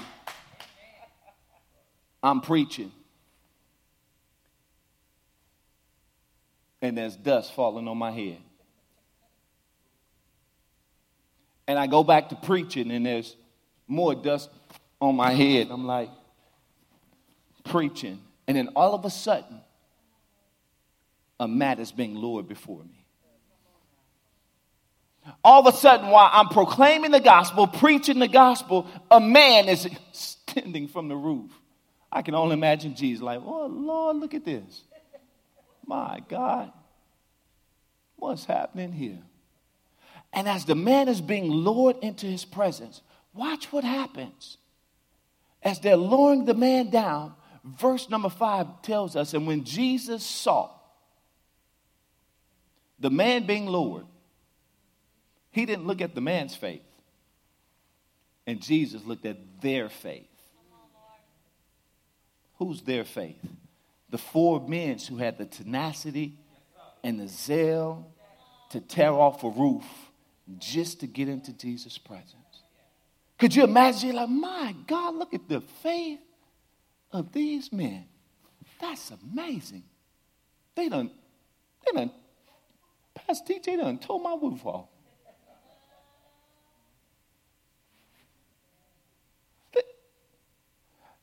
They done tore the roof off just to get to. And Jesus said, man, they must have a whole lot of faith that they gonna tear the roof off the place just to get to me.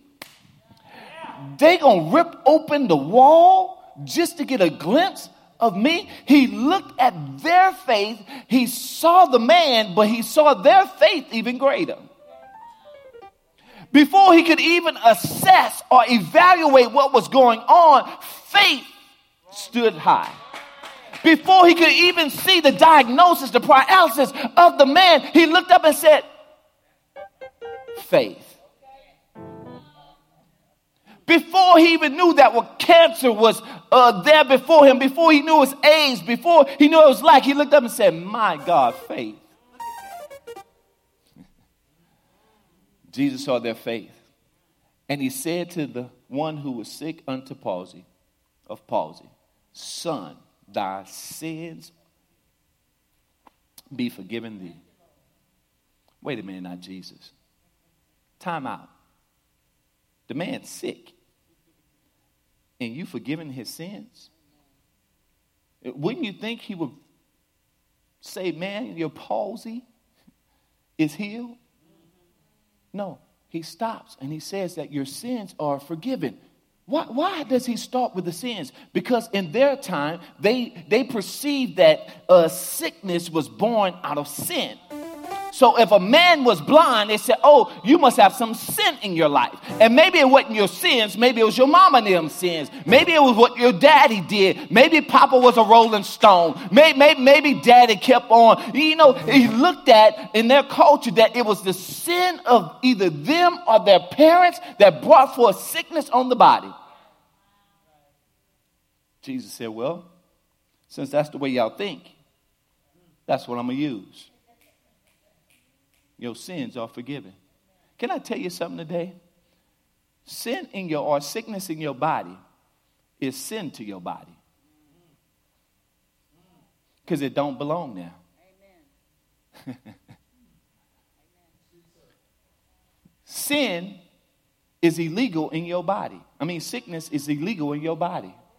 So unto your body that disease is a disease unto your body. Because it don't belong there. So when you have sickness in your body, it's as sin to your body. Because it don't belong there. So you can talk to your body and say, body, your sin is forgiven. Y'all missed it. So if you got sickness in your body, talk to the sickness. Sickness, your sin is forgiven. You are free. You can talk to your body and forgive your body of sin. That's why the Pharisees and the Sadducees had a hard time with Jesus forgiving people of sickness and disease. Watch this. So inside of that room, okay. Let me bring it to the script. Somebody say, shout, prove it.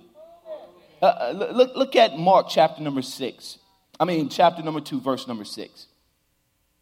It says this. It says, but there were certain of the scribes sitting there and reasoning in their hearts.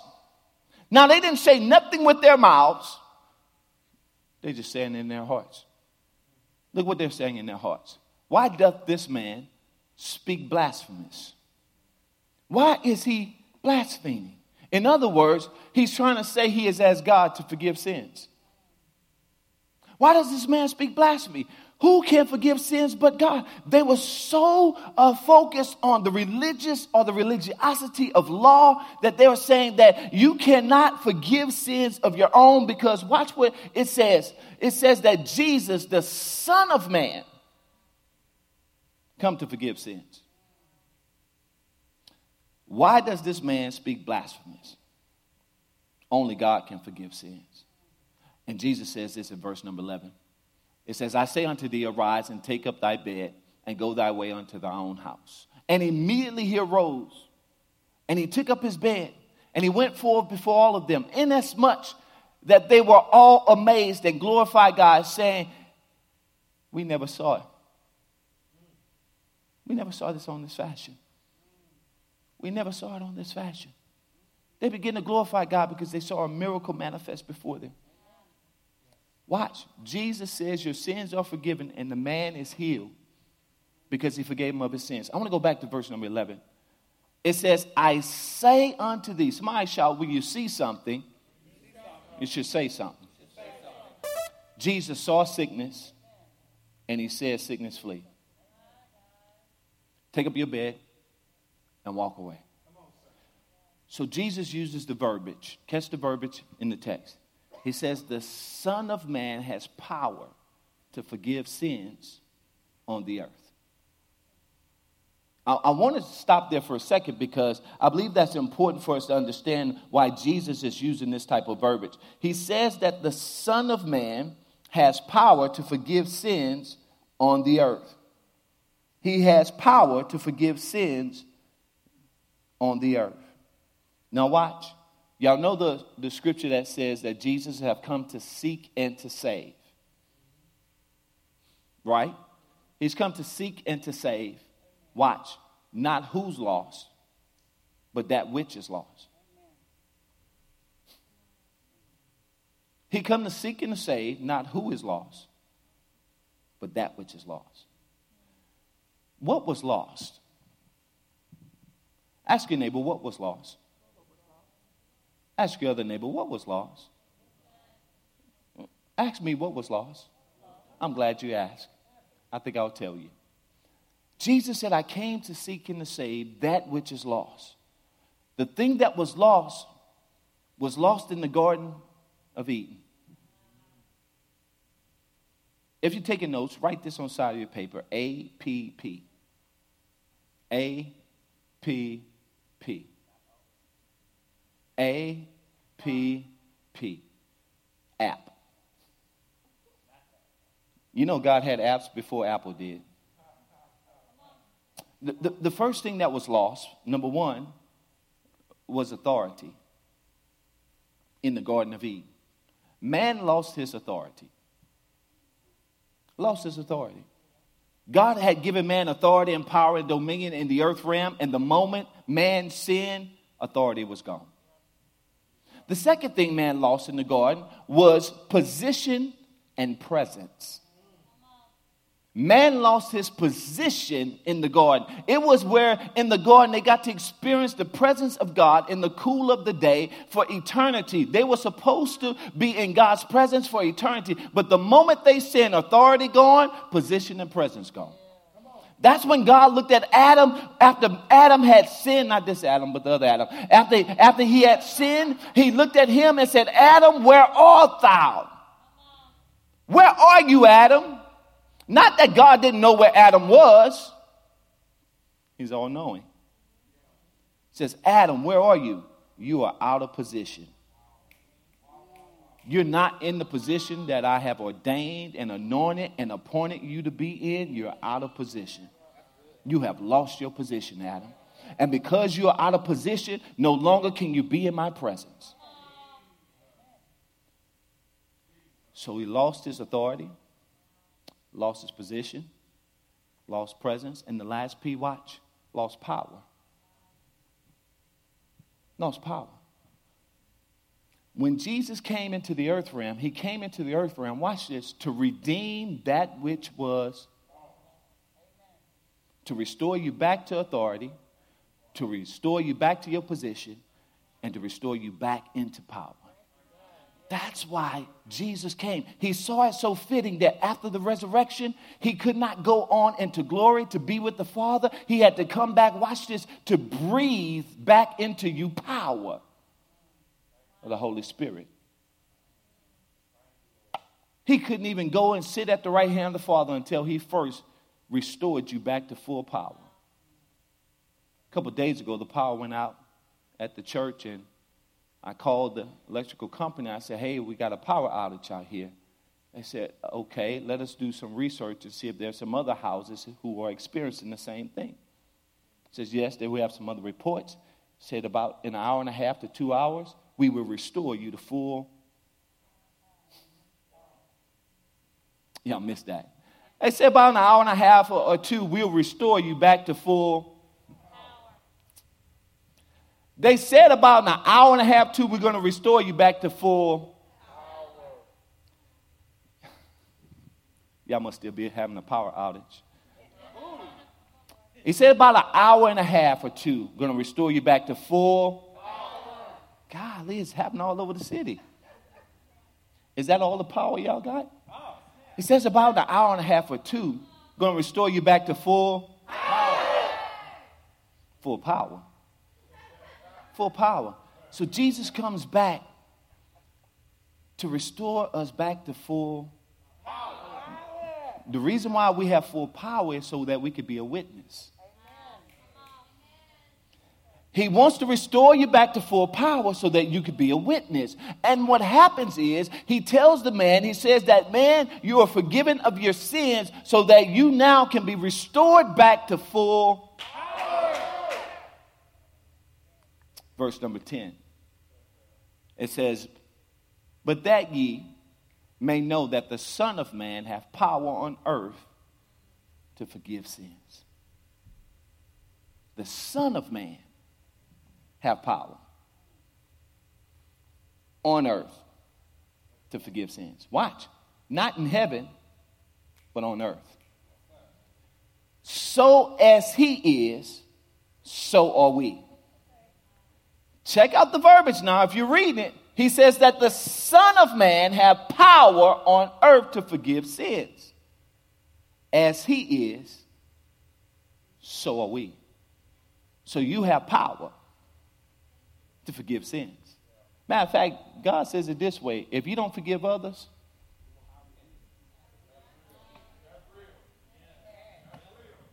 you won't show forgiveness, or you think they hurt you? They crucified me. They put nails in my hands. They put nails in my feet. They pierced my side with the spear, placed a crown of thorns upon my head. They flogged me, whipped me, beat me, pulled the hairs out of my beard. You think they did something to you? And you can't forgive them? Oh, because they put something on Facebook about you? And you can't forgive them? Because they stepped on your toe, took your spot, your position, took your glory, and you can't forgive them? They abandoned you, rejected you, and you can't forgive them? They rejected me. Oh, you worried about persecution? They first persecute me. So you have power. Somebody shout, I got the power. Come on, Music Factory. I got the power. So there are four principal characters. I'm closing with this. Four principal characters that we need to take note of in this text. Number one is the four friends. Four friends. Four friends. You need four ride or dies with you. Four ride or dies. You won't have many friends in life, but you need four good ones. Some of y'all are trying so hard to be popular amongst the many and the multitude. Find you four good friends. Four good friends that you could be down like four flat tires with. Four good friends that when you're going through, they'll be willing to tear the roof on your behalf. Get you four that'll raise some money to get you out of jail. Y'all quiet up in here. Four people that can get your bail money together. Say, we going to get them. We ain't going to let them stand there too long. You know what I mean? Get you four good friends that'll be willing to call you up when you're down and out. Four. Somebody shout four. Four is the biblical number of completion. Completedness. It's the number of completedness. It's the number where God, in during the week of creation, he created the sun and the moon and the stars. He made it complete on the fourth day. It's the number of completeness. Get your four friends. The second principal character is the paralyzed man, the man of palsy, the paralytic himself. Now watch, so often we testify of what others have done, but it's another thing to testify what God has done for us. So we see the text of the zealousness of these four friends, but you got to know that the man who is going through palsy himself had to have some faith. Because I don't know about you, but if four of my crazy ride or die friends decided to tear a roof in the building and to lower me down, you got to have some faith. Tell your neighbor, you got to have some faith for that. You got to have some faith. I can't move, can't do nothing but just trust them. You got to have some faith. You got to have some faith for that. And here it is, this paralyzed, this man of palsy, he's being lowered down like, look, Joe, don't drop me. Joe, you play too much, Joe. Ronnie, get Joe. Get him. He played too much. No, we got you, dude. We got you. We got you, man. We brought you all this way because we believe that the God who created the heavens and the earth, we believe that the God who flung the stars in the sky, we believe that the one who created the world and hold it together by his spoken word, we believe that God is there to heal you. Okay, Joe, I got you. All right, Joe. I believe you too, Joe. Come on, put me down a little lower, Joe. I'm almost there, Joe. Just keep on going. Come on, Ronnie, help him out. Hold it tight, Ronnie. We're almost there. We're almost there. He had enough faith. He had to have some faith. He could have asked at any moment, take me off of this thing. Y'all crazy. You so crazy. But we see the principal character in this is faith at work. Four crazy friends. One man with crazy faith. And number three, bringing them before a crazy God that is willing to heal in the face. One crazy God who is willing to heal in the face of adversity. You got Pharisees and Sadducees there. These were people, watch this, of our time. We call bishops, apostles, and prophets and pastors. They were scholars and men learned of the word. But watch, they knew the word but didn't know the word.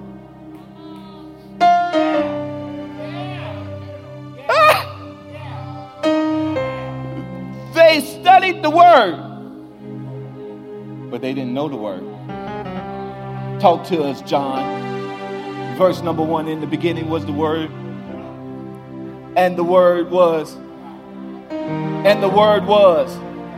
And in verse number 14 of that very same text, it says, and the Word became flesh and dwelt among us, and we behold the glory of the only begotten of the Father, which is Jesus. So they knew the Word, but they didn't know the one of the Word. They were in the midst. Watch this. They showed up in the same place with the same people who were there to seek the word, but they weren't there for the word. They were there to persecute and ridicule. They were there to find out a way to trip and to ensnare Jesus. They were there just to show, just like some of y'all, don't hold them in judgment. Some of y'all came, y'all ain't come for the word. You came to check off a duty on your list. Because mama made you go to church. Oh, I got to go to church today because if mama calls, she's going to ask me, did you go to church today? And I'll be able to say yes. Everybody that shows up to church is not here for the word. Some of y'all here for the fish and the bread. You know, we're going to eat after church. Some of y'all just come for the meal after church. So everybody that shows up don't show up for the same reason. Maybe some of y'all showed up for that little cutie that showed up last week. Y'all, you know I'm telling the truth. Boy, they got some fine women to elevate. I'm going to elevate. Well, that's a whole lot of single men that elevate. Okay. I just stepped on somebody's toe. I heard you in the spirit say, ouch. So everybody don't show up for the same reason. Everybody don't show up for the same thing. And here was the Pharisees and the Sadducees showed up. But they were looking to entrap Jesus. They had an ulterior motive. But Jesus was willing to heal. And watch this, to show himself in error. Like this bug that done flew up on my glasses. Trying to tear the roof off, Lord.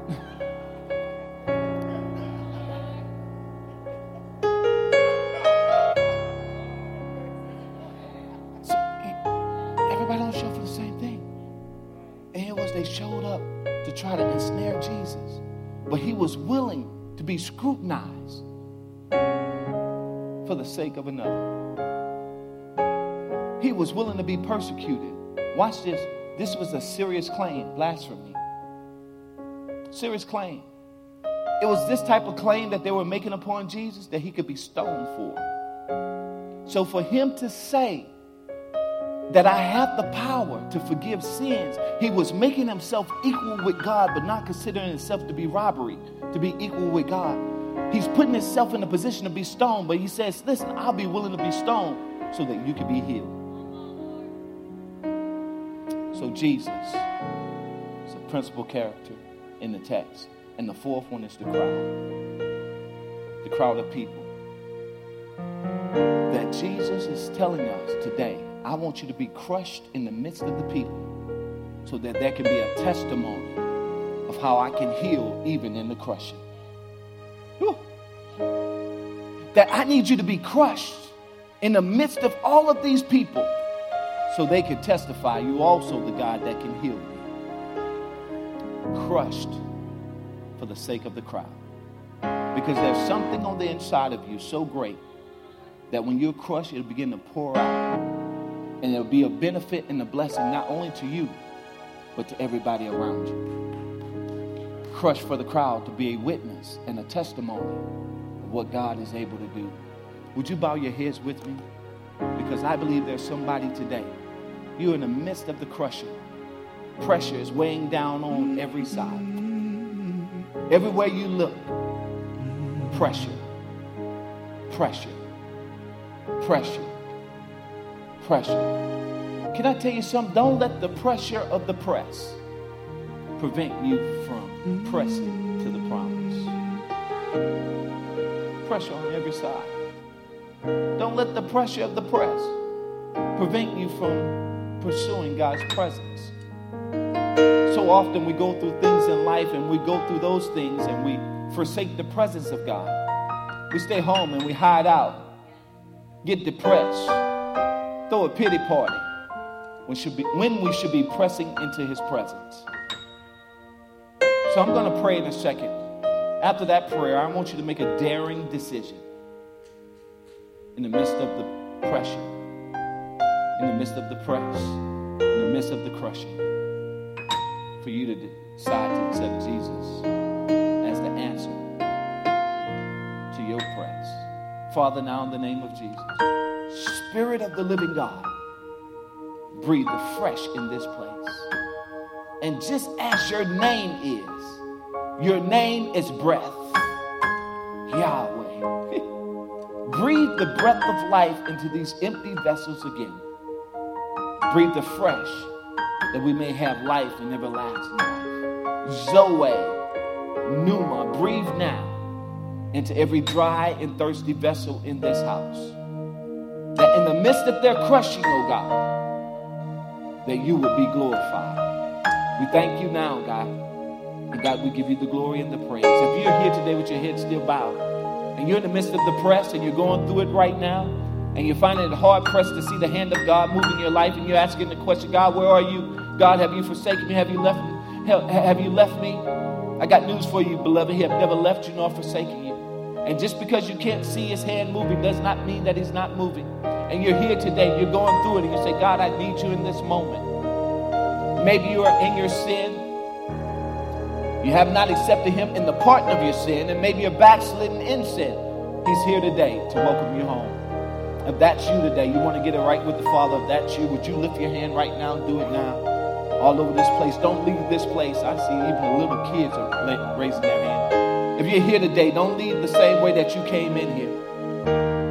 Today is a day of freedom and liberty. If that's you today, accepting Jesus and the pardon of your sins, or maybe you're backsliding and today you're saying, Lord, I want to get it right. I want to make sure I have it right. I'm in this crushing, and my sins or my sickness is not a cause of my sins. Jesus said this when they asked the question, well, whose fault is this? Is it the Father's sins or his own sins? He said none. He says that my Father will be glorified in this.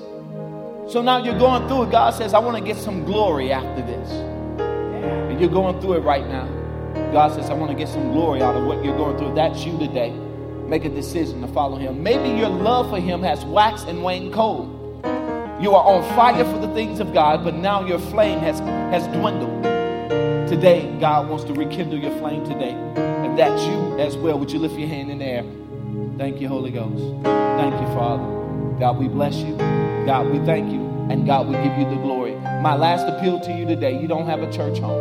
You've been hopping from church to church, seeking and looking. Well, today you have found that which you were looking for. The Lord has led you here for a purpose and a reason, and that's to connect with Elevate Church. You don't have a church home, but you feel the presence of the Lord calling you to this place. If that's you, would you lift your hand today? If that's you, be a part of what God is doing here. Thank you, Lord, at Elevate Church. Father, we bless you.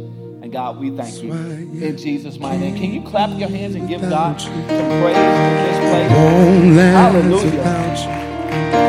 For those of you who lifted your hand, there will be a white card that's handed to you. Please fill that card out in its entirety. After you fill it out, hand that card back to the hand that has handed it to you. Amen and amen. Even for those of you online today, if you decide to accept Jesus Christ as your Lord and Savior, hashtag I said yes or I say yes in the box below. If you're looking to join and be a part of Elevate Church, for those of you online, just simply text the number, the word join to 225-361-2016. Can we give the Lord a hand clap of praise as we're standing to our feet all over the place? Amen. All standing if you would. Amen. As we're closing out in prayer, I do want to announce yet again, for those of you who have interest in our Kingdom Ambassador Leadership Academy, we'll be out in the foyer. You can register and sign up there in the foyer. It's going to be an amazing 12-week life transformative opportunity that you have, and we want you to sign up today. It's going to bless your life. Matter of fact, amen. Matter of fact, can we grab a microphone? I want one of our ambassadors to testify. Dr. Ruth, amen. Hallelujah. And Dr. Ruth, upon testifying, amen, I'm going to get you to close us out in prayer as well. For those of you who are here for the first, second, or reoccurring time, I would love to shake your hand, meet you, and greet you. I'll be in the foyer out there. If it's your first, second, or reoccurring time, come on and testify of your experience with Kayla. Amen. God bless you. Amen. You say set up? Yes, sir. Amen. Oh, what can I say about Kayla? It was really a blessing to my life because For some years, I had been away from ministry. My heart was completely hardened towards church people. And so out of obedience to the Holy Spirit, I signed up for Kayla.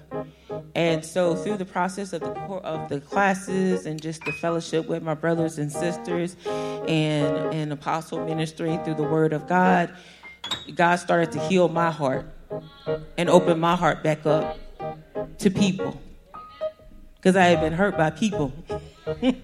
So I got to the place where I said yes to God again, to serve people.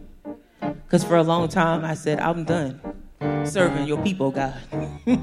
So if you're in that place where you're just kind of in between, you don't know which direction to go in your life and your call and your anointing, and you know that you've been called by God, you know that God has purpose for you, then I really want to compel you to sign up, because you will be ministered to in that very exact place where you need to be ministered to. Amen. So don't hesitate to sign up, because you will be blessed beyond measure, and God will usher you into what he has for you. Amen. Amen. So everyone, please bow your heads. Father God, I thank you for this day. I thank you for this time of fellowship and communion with you today. And I just ask, God, that you, Lord, will seal, God, your word by your Holy Spirit, God. Everything that's been poured out through the praise, the worship, God, through the word, I thank you, Lord God, that you are sealing it by your Holy Spirit now, God. And I thank you, God, that we are good ground and we shall bear, God, and produce much good fruit. And I thank you, Lord, that as we leave this place, but never your presence, you will continue to shield, lead, and guide us, Lord, in everything that we do throughout this week, God. I thank you for your blessings, God, being bestowed upon your people, Lord. I thank you, God, for traveling grace, God. And all these things I ask in Jesus' name. Amen. Y'all be blessed. Ooh, open stone that I cannot see. Jesus will. Oh, Jesus will.